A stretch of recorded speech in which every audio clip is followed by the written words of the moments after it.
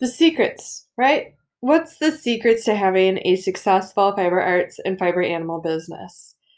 Well, here it is. You have to offer a solution to a problem that people actually have that they're willing to pay for you to solve, for your solution to solve, right? That is the formula. And this is where it gets really complicated fast because people have to have a genuine problem, right? And if it's a problem such as wanting entertainment, if it's a problem such as wanting a new crochet project, those problems are pretty small. And so the financial reward of those problems are pretty small unless you develop a massively different way to help solve those problems.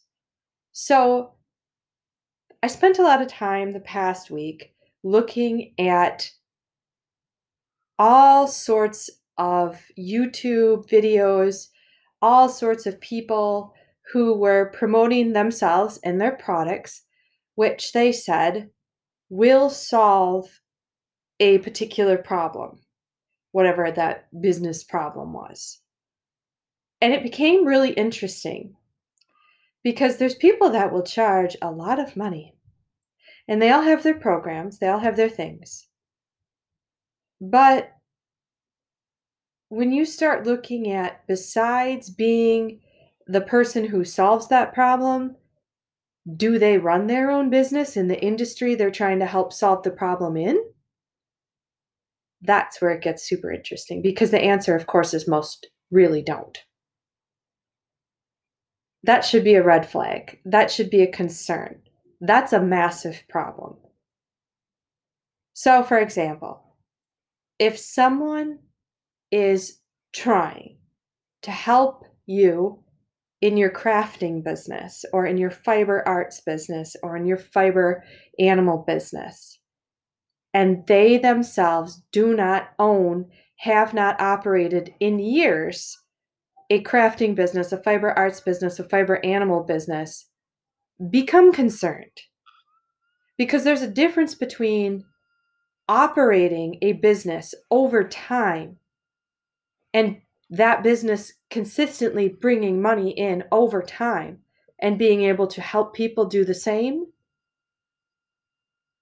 There's a massive difference between that and someone who simply says they have the $1,000 course that they're willing to, if you just pay them this, share the secrets in your industry that they themselves don't have a business in. Why does this matter, right? Well, let's think about it. That industry of actually creating products to help other businesses, the business to business industry, is really a profitable industry because people like us will pay.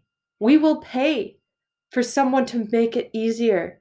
We will pay for the load to be lightened. We will pay to have someone help us walk down this path. And we will pay a lot of money. Some of these people are genuinely offering products that will help. Some of them genuinely are. But the problem is they're mixed up with all these people who don't. And in the end, it truthfully comes down to, in your business, do you have a solution? Does your business offer products that solve real problems that people are willing to pay for this? They're willing to pay for the solution. And when I read all these books, you guys know I do a lot of reading. And right now I'm still slowly reading The Architecture of Persuasion about writing good sales copy, writing good sales, written sales letters, right? How to write something to sell it. It's one of the weaknesses in my business. My product descriptions, they're factual. They're really not, they're not sales. I just tell the facts. So Even in a book like that, that discusses sales and writing, ad copy, there's still underneath it all, over and over and over, the message.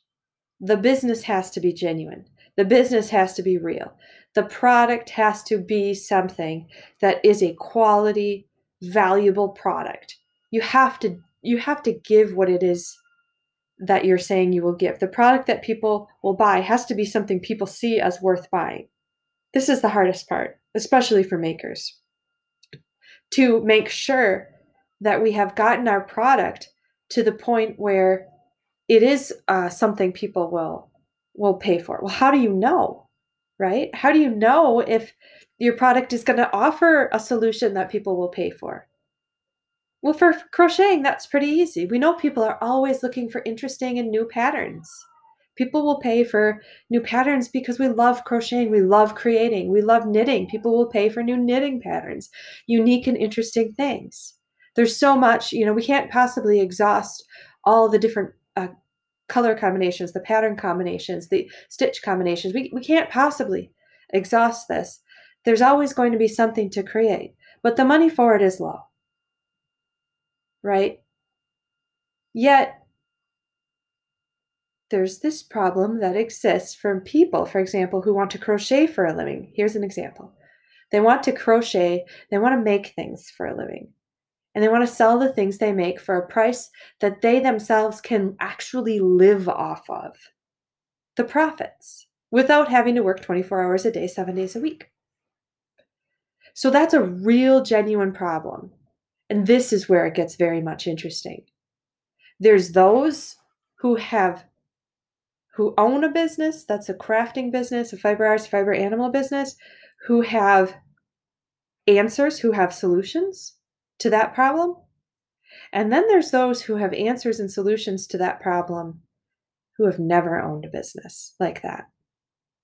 So, my friends, today, be careful, pay attention, because there's a lot out there. And the truth is, the most expensive solution might be full of fluff.